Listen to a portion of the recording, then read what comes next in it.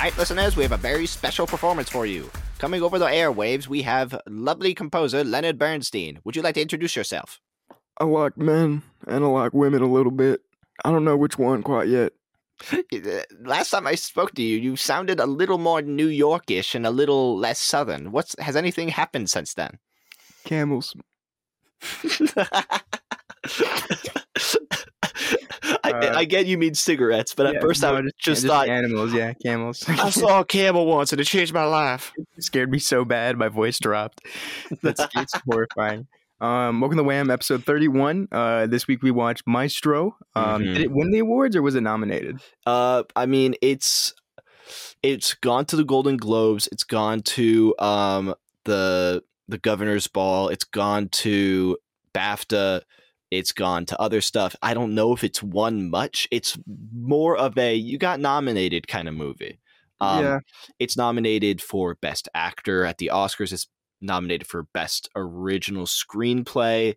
It's nominated for Best Picture, but Best Original Screenplay, really? Yeah, people are confused by that because it's a story of Leonard Bernstein, or is it Bernstein?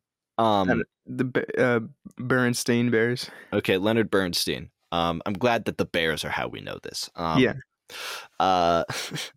It's technically not based off a book, which means it's not adapted or any previous media, which I guess is the term, even if it is a biopic or a biopic. I'm going to say biopic for the rest of my life. Did he just like use some events from his life or just like guesstimate? It's a retelling of his life. It's just from, I believe, testimony, not from a book. It's not from a biography or autobiography. So he played my ass like bongos, and he's like writing it down furiously with his notepad. Played my ass like bongos. Okay, good. That's actually what inspired Steven Spielberg to buy the rights to his life story. It was hearing about the ass bongos. I didn't know why Steven Spielberg was part of this. Oh well, okay, so he had done work with the West Side Story. He had done the remake, and during that he had learned a little bit more about Leonard's life.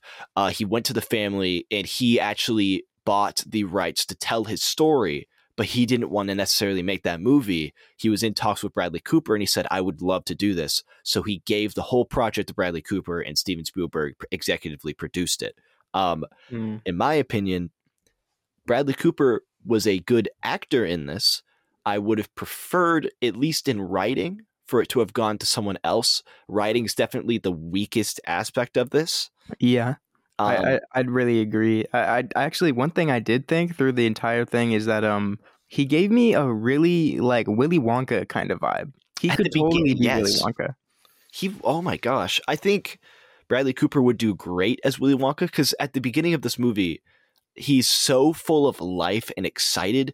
And I legitimately thought, man, this movie seems a lot better than I've heard, just because of that. And I loved how in the moment he was and how just excited he was to get his first shot. And I was like, oh my gosh, that kind of reminds me of like what I hope to be, where if I get like a one-shot chance at something, I'd be fucking all over the place. And then the rest of the movie happened and I was like, you know what? I don't want to be like this guy. I really don't want to be like Leonard Bernstein. I want to avoid it. I really don't want to be an asshole during every Thanksgiving Day parade. That's fair. Snoopy was in this movie a lot, though. It was constantly referenced throughout this movie. They left him in the vestibule. It was horrible. Who did that? Who abandoned Snoopy in the vestibule? Who abandoned Snoopy? We just need a Knives Out of who left Snoopy there. It's a great idea. Well, I think one thing that we definitely have to talk about first before we go into anything about the story here is like the first, I'll say, half of the movie is in all black and white. Mm-hmm. And yeah, what I really thought was interesting is it seemed as if it was filmed in black and white better than Oppenheimer, at least when it came to lighting and dynamic range and contrast. It seemed higher quality to me, but that's mostly because they shot more scenes in the dark where you could really see some stronger contrast, where Oppenheimer really only showed bright situations, so there was less contrast to be seen. I think Oppenheimer works I think in this movie we're using the black and white to more show the time period and the age, and then in Oppenheimer I think we're using it purely as like just a flashback device. Yeah, flashback device and to separate viewpoints. Yeah, but I agree completely. I think this was the black and white, and this felt more authentic to the black and white films that I have watched from the time period. Oppenheimer felt like it was just shot normally and then they just put a filter on it, versus this felt like they walked into it knowing they wanted it to be like this. That's true. It's weird how overall how similar Maestro is to a lot of the biopics we got this year. What can we compare it to? We can compare it to Oppenheimer. We can compare it to Killers of the Flower Moon. We compare it to Napoleon. We've seen all of those. I think you could bring in the black and white aspect. There's obviously the idea of making a biopic about a musician. That's like the majority of biopics that get made recently. Yeah, because there's a lot of just whatever sex, drugs, and rock and roll people feel like musicians' lives are, so they want to see that. There's always that. This is sort of that, except not, I guess, not romanticized. This has the cheating and it has the drugs, but you never feel like, oh, hell yeah, dude. It's... Yeah, there's no point where he's going crazy and you're like, oh, this is fun though. But it's just like, dude, what is he doing? What the kind of... This movie seems very almost against Leonard, at least in the middle half. In the beginning, it's trying to get us to have this big connection with him, and it does very well. And then a large section, or a large reason I didn't like the middle, is because, man, this guy sucks now. Yeah, there was never a point in the movie where I felt like the movie was like, this is the Leonard Bernstein, like flashing lights, whoa, wah. It was just, he was the movie framed him as a normal guy throughout the movie that just this stuff was happening to. It was never he was like the Leonard Bernstein with all this stuff happening. He was just a fucking guy. That's fair. A lot of these biopics have to explain why is it that we care so much about this from a historical perspective, not just from an empathetic perspective. Napoleon shows these wars, like to specifically say he's that guy. Oppenheimer has to display how important he is. And then obviously in every other musical biopic, it's like, we're going to show you a lot of this music. There's maybe 2 scenes in this where you can go like, okay, that's why he's famous. It's the rendition of Our Town in the black and white sequence, and then it's him conducting the London Symphony Orchestra, and that sort of is lost on me. It's very well done choreographically and cinematographically. Whatever that is. But it's the idea of a lot of his award trail has been Bradley Cooper saying, yeah, no, I learned how to conduct for 6 years so I could conduct the real London Symphony Orchestra. And I'm like, that doesn't matter. Cool, I guess. Yeah. You could have faked it. Yeah. I wouldn't have known. Like Cate Blanchett in Tar. I think that's Cate Blanchett. When she did Tar last year, she like took 6 months. It's like, yeah, I can do this. Yeah. We don't care how long it actually takes to make, because I'm just watching a movie. It's a fun fact. It's interesting, I guess, but like, that's it. I'm not going to be like, oh, this movie's great because he put more time into getting this part down. Yeah. I wouldn't have known. Even if it wasn't like, if he didn't conduct perfectly, it would have been, oh, well, he's not a conductor. It's okay. And that's it. That would have been the response. It doesn't matter that much. One thing I think let me make sure I'm remembering right. Was the aspect ratio between black and white and color different? I had noticed that the aspect ratio originally was in 4:3 when it was in black and white, but I don't think I remember a change. It could have. I feel like it changed and then might have went back to 4:3 when it was in color still. I could be insane, but either way, my point was that I think it kind of showed how at the end of the movie his emotions and everything and his love for the art like ends up kind of coming full circle when he's conducting, and it's like that one really long sequence of him conducting the song and the symphony. But one thing I think that's really interesting is that for a movie about a biopic about a musician, really sparse use of his actual music. It was Mhm. good when they did use it, and Yeah. it's Leonard Bernstein, it's great, but it was really, there was a lot of moments where you just sat with the characters. And I noticed it the Yeah. most in those black and white sequences early in the beginning, because there was one thing that when, say we're having a conversation with person A and person B. Person A is talking, and so we have the camera, but instead of staring at person A, we would be looking at person B's Mhm. face and just getting their reaction Yeah. from everything that person A is saying. And it's not like the stuff is unimportant what they're saying. It was just an interesting way to show that, I guess. You see the Yeah. reaction of the person versus the one that's telling this info. I really enjoyed. I think that does happen quite often, where the emphasis, the focal point, is put on the person left out. That happens quite a lot, where it's like there's someone we should be paying attention to, but it's so much more interesting to go into the other person's perspective and think what's like changing in their brain as they're hearing something. Um, I especially like when they do that with the wife, whenever whenever it's Leonard and his little boy toy. Oh, in on like the stage or wherever, Yes. the clarinet player. Uh, the clarinet player, that was really good. That was his original, but I also like when they went to a show that was showing off Leonard's music, and it was him and his boyfriend with the wife sort of behind them, and you saw them holding hands while she's just sort of stuck there. I remember. Yeah. 1 sec. My parents are going on a walk, I guess. I don't. I gotta edit that out. There you go. I'll see it later. Sorry. Okay. The shot, the hand shot. The hand shot. When they're watching a performance with Leonard, his wife, and his boyfriend, and Leonard and his boyfriend are holding hands, and the wife's like, well, fuck, this is my life now. Okay, yeah. I think the wife had a lot more strong acting moments throughout this movie. She was definitely more of a main character to me personally through a lot of scenes. I'm not going to say the entire movie because she was absent at some points, but when she was in a scene, a lot of the attention was focused on her and her emotion and feeling for everything Leonard was doing. And that's really cool. I like it. Yeah. I think that's been the trend with a lot of these biopics now, especially as we show more flawed characters. That's what it was like for me in Napoleon. That's obviously what it was like in Killers of the Flower Moon. There seems to be this focus on, we're going to show the nitty gritty of this person, and we're going to highlight its effect through their wife. Is that a new trend? Has that been around for a while?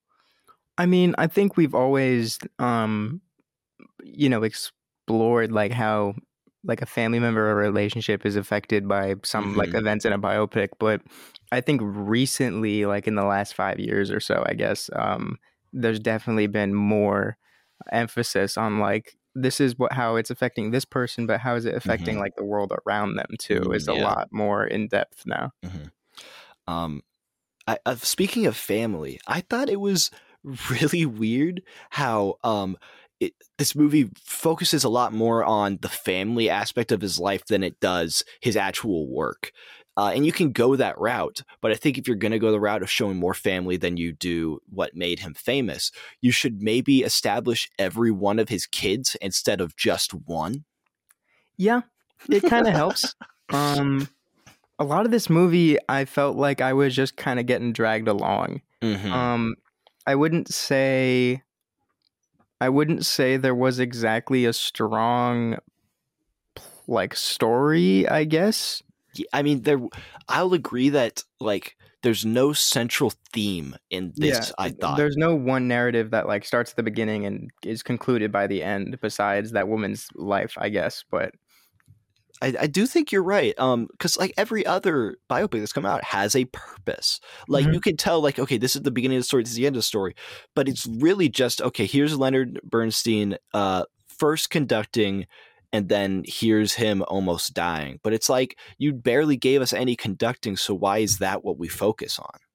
Yeah, there was, I mean, I think I said this earlier before we started recording here. I walked away disappointed in this movie a lot. I wanted to know more about his career and, the hardships and the troubles, or like just the people he met or what he experienced through his career being a pianist, or conductor or whatever. Conductor, composer, piano. Gay guy, Gay every guy, sort yeah. of artist. Yeah, it's a jack of all trades. Jack in all trades, dude. Whoa. But it's like, I don't know. I feel like there wasn't a point to making this movie besides just winning awards, and that was something that was painfully obvious for me and like apparent just through the entire movie. And it might have left like a bit of a sour taste in my mouth, I guess. But yeah, it just felt very like he was just trying to win awards, and that was kind of it. I get that. It definitely feels as if this was his challenge to be like, this is what's going to get me the Oscar. I'm going to write, I'm going to direct, I'm going to star, I'm going to do everything. And by the end of it, everyone will love me. The hardest thing about it is he left out a very important, he left out something really important, and that's the why. Why are we doing this? Why do we care? Why? What's the point? Legitimately, he should have focused either much more on the family and showing the whole family and making this sort of like an Iron Claw, or he should have made this about the performance and made it like a Rocket Man. And it didn't do either. So it's stuck in the middle in this like kind of weird gray area that I just really, the movie's enjoyable. It's very pretty and the shots are good. And the dialogue isn't like it's asinine. It's just not anything landmark. Writing is I thought was very good at the moment, but now I'm having a hard time remembering it. That's my problem. If I can't remember a lot of lines of dialogue or anything like that, then that's an issue. Yeah, I think it's a middle ground where that's okay or like good dialogue. But if you get into memorable, you're either really good or really bad. Yeah, exactly. That's really fair. But I think it's also a part where most of the best parts of this movie were through visual cues and acting. And I think this plays a lot into the fact that this was directed by an actor. So I think the biggest like performances in this aren't coming from dialogue. It's going from facial expression and movement and stuff like that. And I thought that was very interesting to think about because that is a trend where if an actor becomes a director, they focus a lot on visual cues. A great example of that is Ben Stiller. in Tropic Thunder, it's a lot of facial comedy and how stupid they look, and I think that's because it's like, let's get silly with it, guys. Let's get silly with it. Let's get Robert Downey Jr. and make him black. Let's get funny with it. Oh, speaking of quote unquote cultural appropriation. When this movie first came out with the original trailer, there was a huge controversy because Bradley Cooper is wearing a prosthetically long nose this entire movie. Really? And people were like, is that, you already look a lot like him. Did you have to give him a giant nose so people knew he was Jewish? I mean, it worked. It looks seamless. Yeah, I didn't know. So I think the biggest thing is this is the first time I've seen Bradley Cooper perform live. I've only seen him in like Guardians of the Galaxy. So it's not like I'm taken out by that. That's fair. Yeah, I didn't really notice that his nose was any bigger than normal. So it looked great. I think they did a great job. Yeah. And, Steven Spielberg is like, I get a lot of people don't like that, but, I'm Jewish and I say it's A-okay. And I'm like, we spent $50,000 on these prosthetic noses. We're going to use them. Yeah. I'm the one who sculpted it, and I say it's fine. I like it, so it's going in.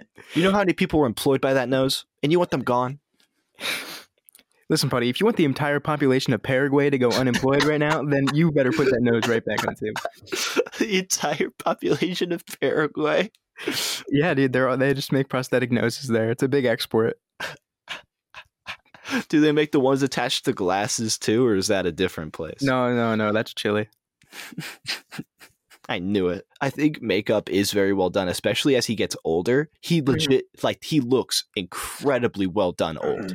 There's one thing I didn't like. He was constantly moist throughout this entire movie. Mm-hmm. He was so sweaty. Covered in sweat. Constantly. There was never a point where if you put a napkin on him, it wouldn't stick. Yeah, I mean, there's just like this old sweaty Jewish guy. You would have thought it was filmed in Miami. Can I say that? Can we check with our team? Is that okay? Yeah, I really can't think of too much more to say about this movie. How do you feel about the overall cinematography, like the shot complexity Mhm. and all that? Cinematography was really well done when it wanted to be complex, and I was thinking when there were moving shots, you could feel that Spielberg connection just because of all the reframing and the sort of floatingness that happens with it. The best example is during the beginning of this movie where he goes from his from his house onto that staged first performance. The camera work felt really cool, but after that it goes mostly static. There are some good shots in there. I just think that I'm a sucker for movement on screen. I would have loved to see more movement, especially when we did the Our Town bit, uh, especially when he did his performance of the London Symphony Orchestra. It just seems like he left that only for large moments, but you can make any moment large with camera work, and it looks like you chose not to.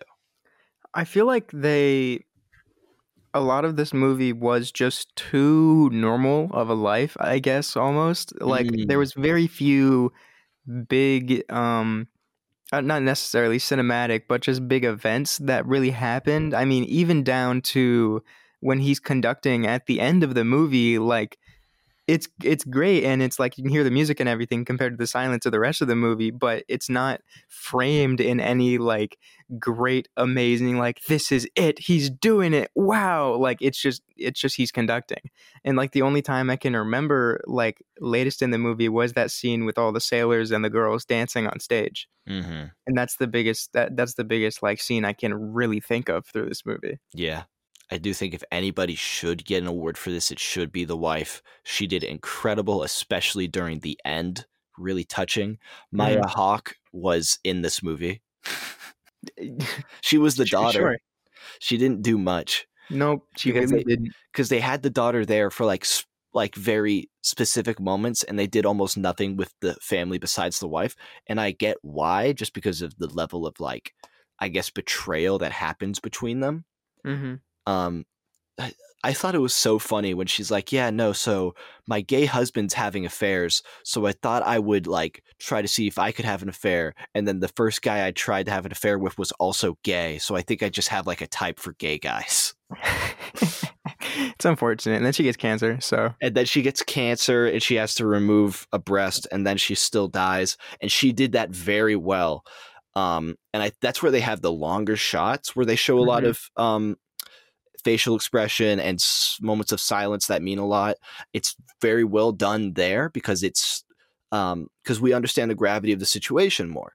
But during the middle, it just felt like, okay, we're dragging. Yeah, I completely agree. But I really got nothing else to say about this movie if you're ready to rate it. Yeah. Before we rate it, I just want to note how we're so opinionated on this movie, and we're able to understand the themes and how to like deconstruct it, that we didn't have to go to a timeline. No, we didn't. Because there was nothing that would have happened to go on the timeline. What the fuck would have happened? The movie started, he He starts conducted. conducting, he stops He conducting. he found a girl, and then he cheated on her, and then she died. Credits. Good. Yeah. Fantastic. We'll put an expanded version in the no we won't in the description. Here's the log line. Leonard lives life. Mm, Mm. real.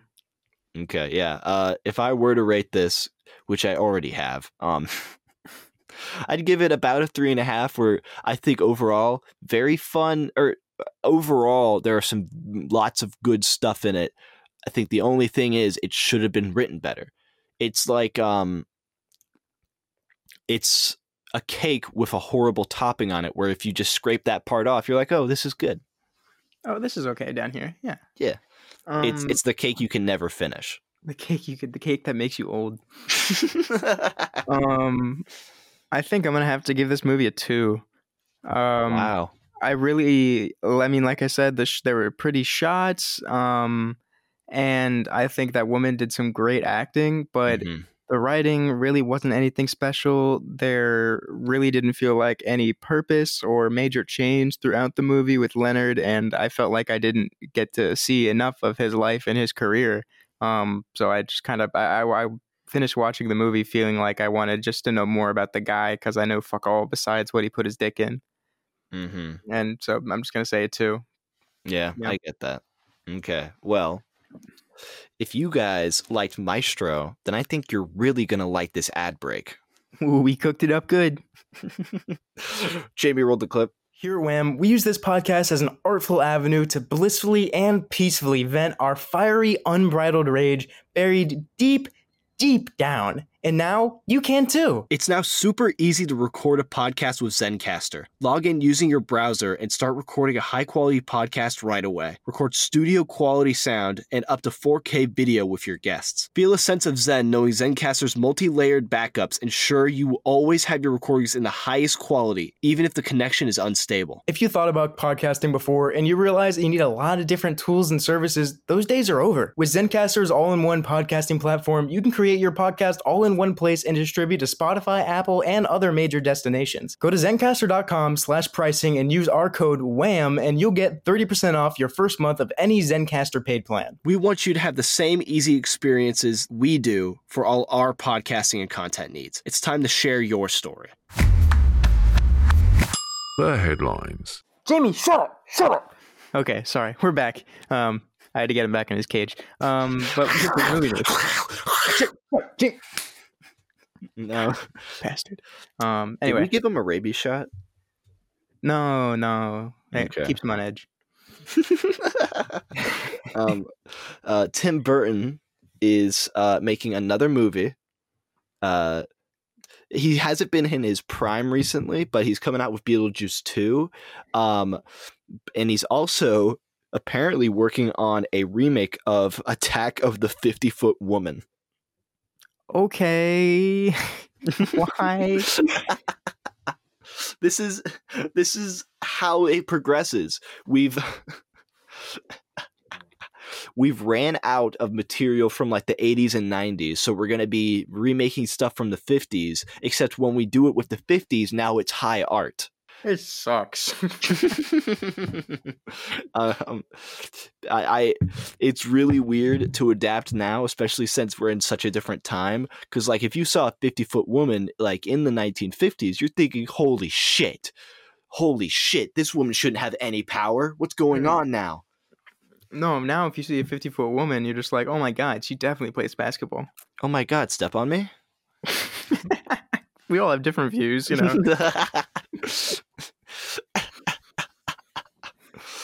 I can't wait for that to be like a revisionist girl boss thing. Sort of like 50-foot woman? Like Midsummer, how like people are like, so good for that girl for getting what she needed, and she like killed all of her friends. So happy for her. 50-Foot Woman's just going to be like the girl boss of our time. It's going to be the woman from Monsters vs. Aliens, actually. Monsters vs. Aliens was sort of a remake of that, but the thing is they combined a lot of stuff and it was fun. It was all from the 50s. And And silly. Bob was there a Bob? Was there a real life Bob? I mean, because there's Missing Link and there's Mr. Cockroach, which is just the fly. I think it's just like the ooze, right? Yeah. Whatever, that big moth thing. No. is What based are we off talking about? Mothra. It's just the blob. Oh yeah, there was the Blob. Yeah. Oh yeah. He's the blob. Oh He's the Blob. yeah. I wish they played more into the 50s feel of that movie. I wish they made more. Yeah. What a good... did you ever watch the Halloween specials they did? Those were fun. I did. Those are pretty funny, actually. What? Yeah. There was the pumpkin one, and then there was a carrot one. Yeah, the carrot one was the one I remember. Yeah. But back to movie news. Back to movie news. Oh, have you heard the news about Jake Gyllenhaal? No. Okay. Right during the beginning of the COVID pandemic, a movie called Suddenly was being produced in Iceland.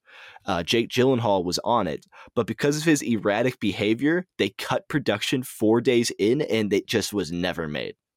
Oh my god, dude. Yeah. This is what he did according to this. He would strip down to his underwear and then dive into the ocean saying, "When I see the sea, I swim in the sea." Yeah, that's so unhinged. You're right. How can we deal with that? And then This guy keeps swimming in the ocean. What a fucking freak. He kept requiring rewrites for the script because he just didn't want his character to say certain things. Every time he was in rehearsal, because he was on a set with mostly French people, he would kept doing a Pepe Le Pew accent at them. That's great. And this is the one that probably broke the camel's back.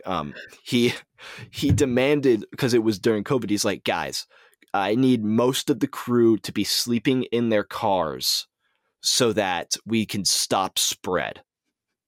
Because if we put you guys in hotel rooms, you guys can spread disease there. So if you guys slept in your cars, it'd probably be for the best. That's not that bad. But in March, Iceland. That's their problem. I don't know. Shouldn't be Pepe Le Pew then. If you didn't want to be ridiculed, you shouldn't have brought the skunk. Oh, your balls are freezing off, eh? Hey. Speaking of biopics, we have another one of those brand biopics coming up, similar to like Tetris, Air, BlackBerry, stuff like that. But this one, is there a BlackBerry movie? Yeah, and it had a little bit of Oscar hype because there was one good performance in it from Glenn Howerton. That's neat, but yeah. Yeah, there's this great line where he's just yelling at everyone, and he just goes, "I'm from Waterloo, where the vampires hang out." The fuck? I want to watch that movie. But Jerry Seinfeld and Jim Gaffigan are making Unfrosted the Pop-Tart story. Okay, I'm down. It's apparently it's a joke regarding Jerry Seinfeld's newest comedy special, which is lost on everyone because nobody watched Jerry Seinfeld's new comedy special. No one watches Jerry Seinfeld anymore. No, unless it's on Seinfeld. Yeah, he had Seinfeld, and that was it. He was like the richest man in the world for a little bit. That's enough. Yeah, he was the richest comedian, but nobody knows him outside of the show. And the real magic there was just Larry David. He owned that network for a while, though. TBS? Yeah, because all they had was Seinfeld. And so then they made a deal, I think, where it was like he would get paid 4 times the amount or something because the channel was so starved for content. They needed to keep Seinfeld. That's very similar to the Breaking Bad Netflix deal, where it's you have to have this. Yeah, very much.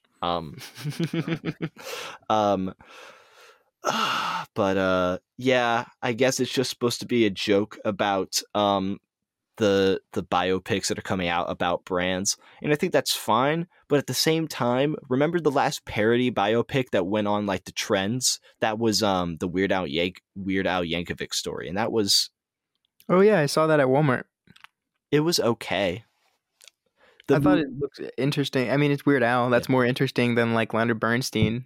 It was. It was very fun for the first 45 minutes. The bit just went on too long because it's a satire of all these, so they play into the tropes a little bit more, and then it goes into cartel stuff at the end, and I think Daniel Radcliffe's Weird Al becomes the head of a cartel. I don't know. It's Daniel Radcliffe? Yeah, Daniel Radcliffe plays Weird Al Yankovic. No, I definitely want to watch it. He was good in the role. He's so weird. Oh, and then what else? We have some news in casting. Both of them equally important. Mm-hmm. Brad Pitt is going to be the star of Quentin Tarantino's last movie,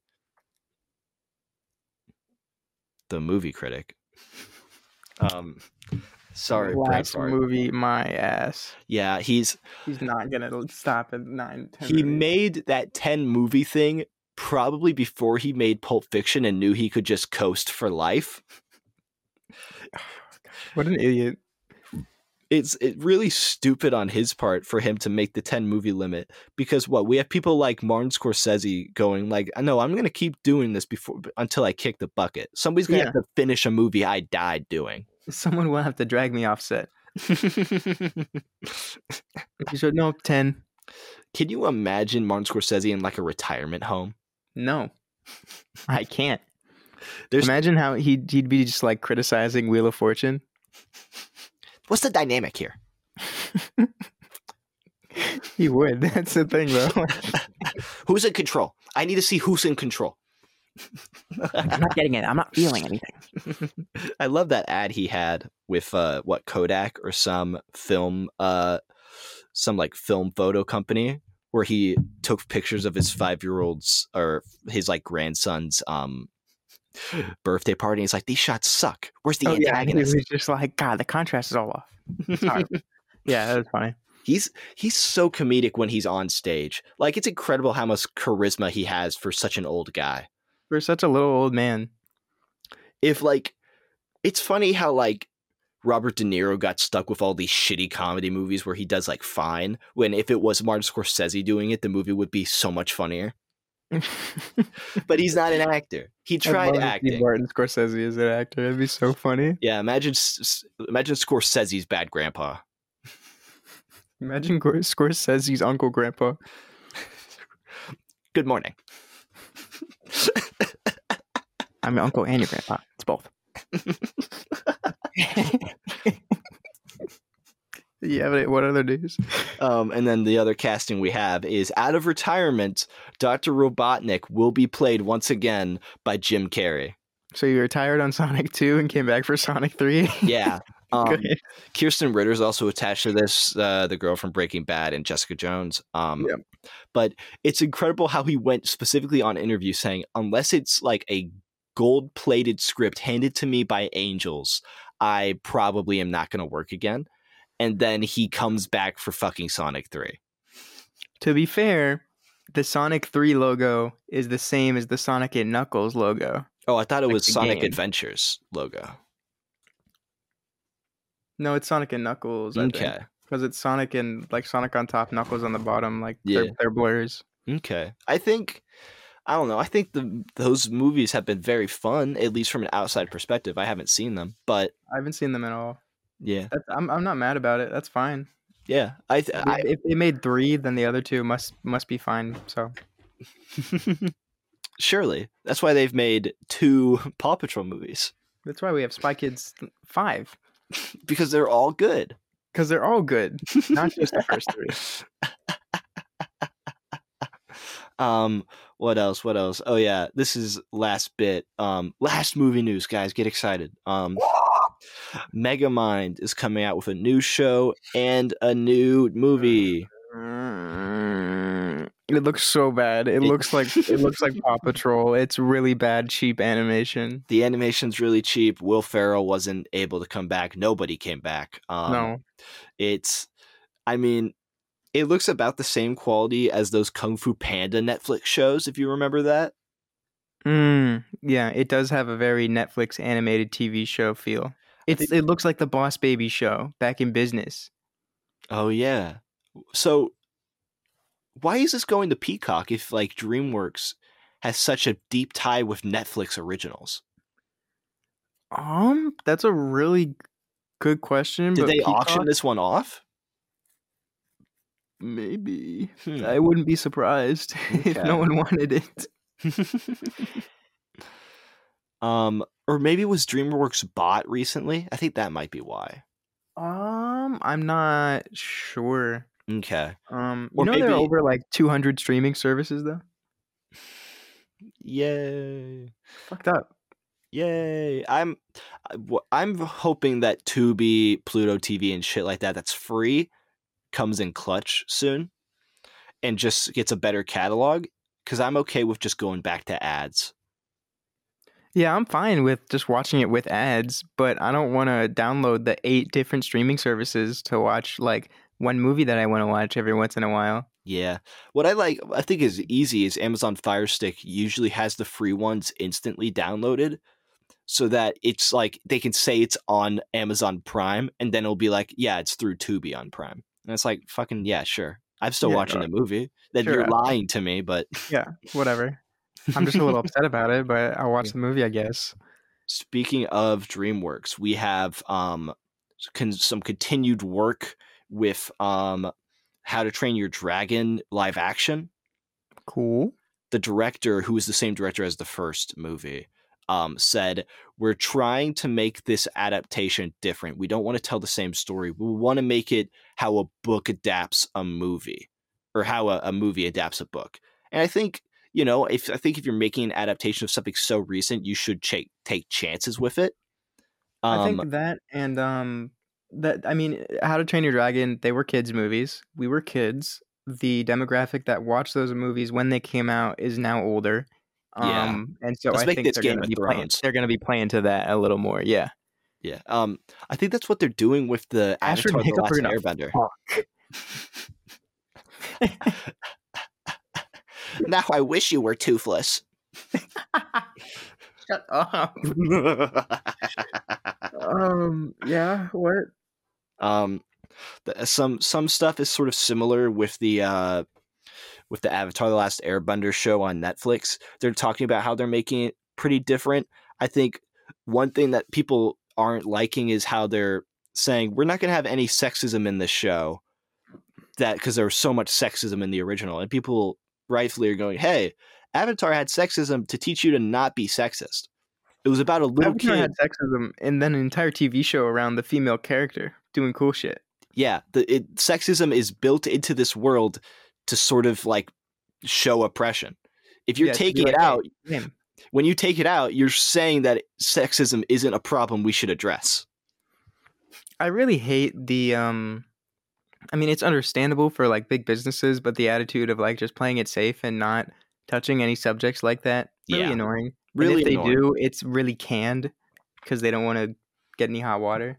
Yeah, I think that's fair. I wish that there were more movies that could take a very nuanced perspective on this stuff and like take chances. American Fiction took a very big chance with the movie it had, because it specifically was seeking to be like, hey, we need to like take a good look at what like Black stories are and make it more diverse to talk about like every aspect. And it went really well, and people loved that movie because it took a huge chance. Yeah. What other because this is Best Picture nomination, what other Oscar movies are you wanting to watch? Because we've seen Killers of the Flower Moon, we've seen Oppenheimer. Individually, we saw Barbie. Yeah, I mean, The Holdovers eventually. Yeah. But I can't really remember the other nominees. I wasn't interested in Poor Things, really. Yeah. There's The Zone of Interest, which is the Nazi one. Oh, yeah, that was the one I was interested in. You were telling me about. Yeah, it seems like I've heard it's devastating. I've heard the sound design is really good, and nobody fucking says that, so they have to have done something. Yeah, it's got to be really cool then. What else? Nazis were known for great sound design. That's not true. Have you ever heard Hitler's speeches? Okay, pal, who do you think started Sennheiser? Huh? I don't know. I'm just making shit up. I thought you said Zencastr for a second. I was like, dude. I said Sennheiser. I was like, fuck, don't say that. Calm down. Yeah. There's let me say it like I'm doing the fucking, who are they? The Animaniacs singing the world song. There's Holdovers, Oppenheimer, Killers of the Flower Moon, Poor Things, It's not working. Barbie, and Zone of Interest, in American Fiction. That was good. Do you rehearse? Never. Wow. All natural. I totally forgot the rest of them. Oh, there's Anatomy of a Fall. That's the half English, half French one, which is a courtroom drama about a woman who maybe kicked her husband off a roof, and the only other witness or partial witness is her deaf son. That's unfortunate. Yeah, it was okay. It was just not as compelling as people have led it to be. It definitely didn't deserve best screenplay at Golden Globes, I thought. Sounds like a neat idea, I guess. It's a French movie. Yeah, that's it. But is that all the news we got? Yes. Amazing. All right. Well, we hope you all enjoyed this episode. Thank y'all for listening. Thank you for Zencaster for supporting WAM. This has been WAM. And you've been whammed. All right. Well, see you guys later. Bye. Could we have the send off with like a Leonard Bernstein song? No.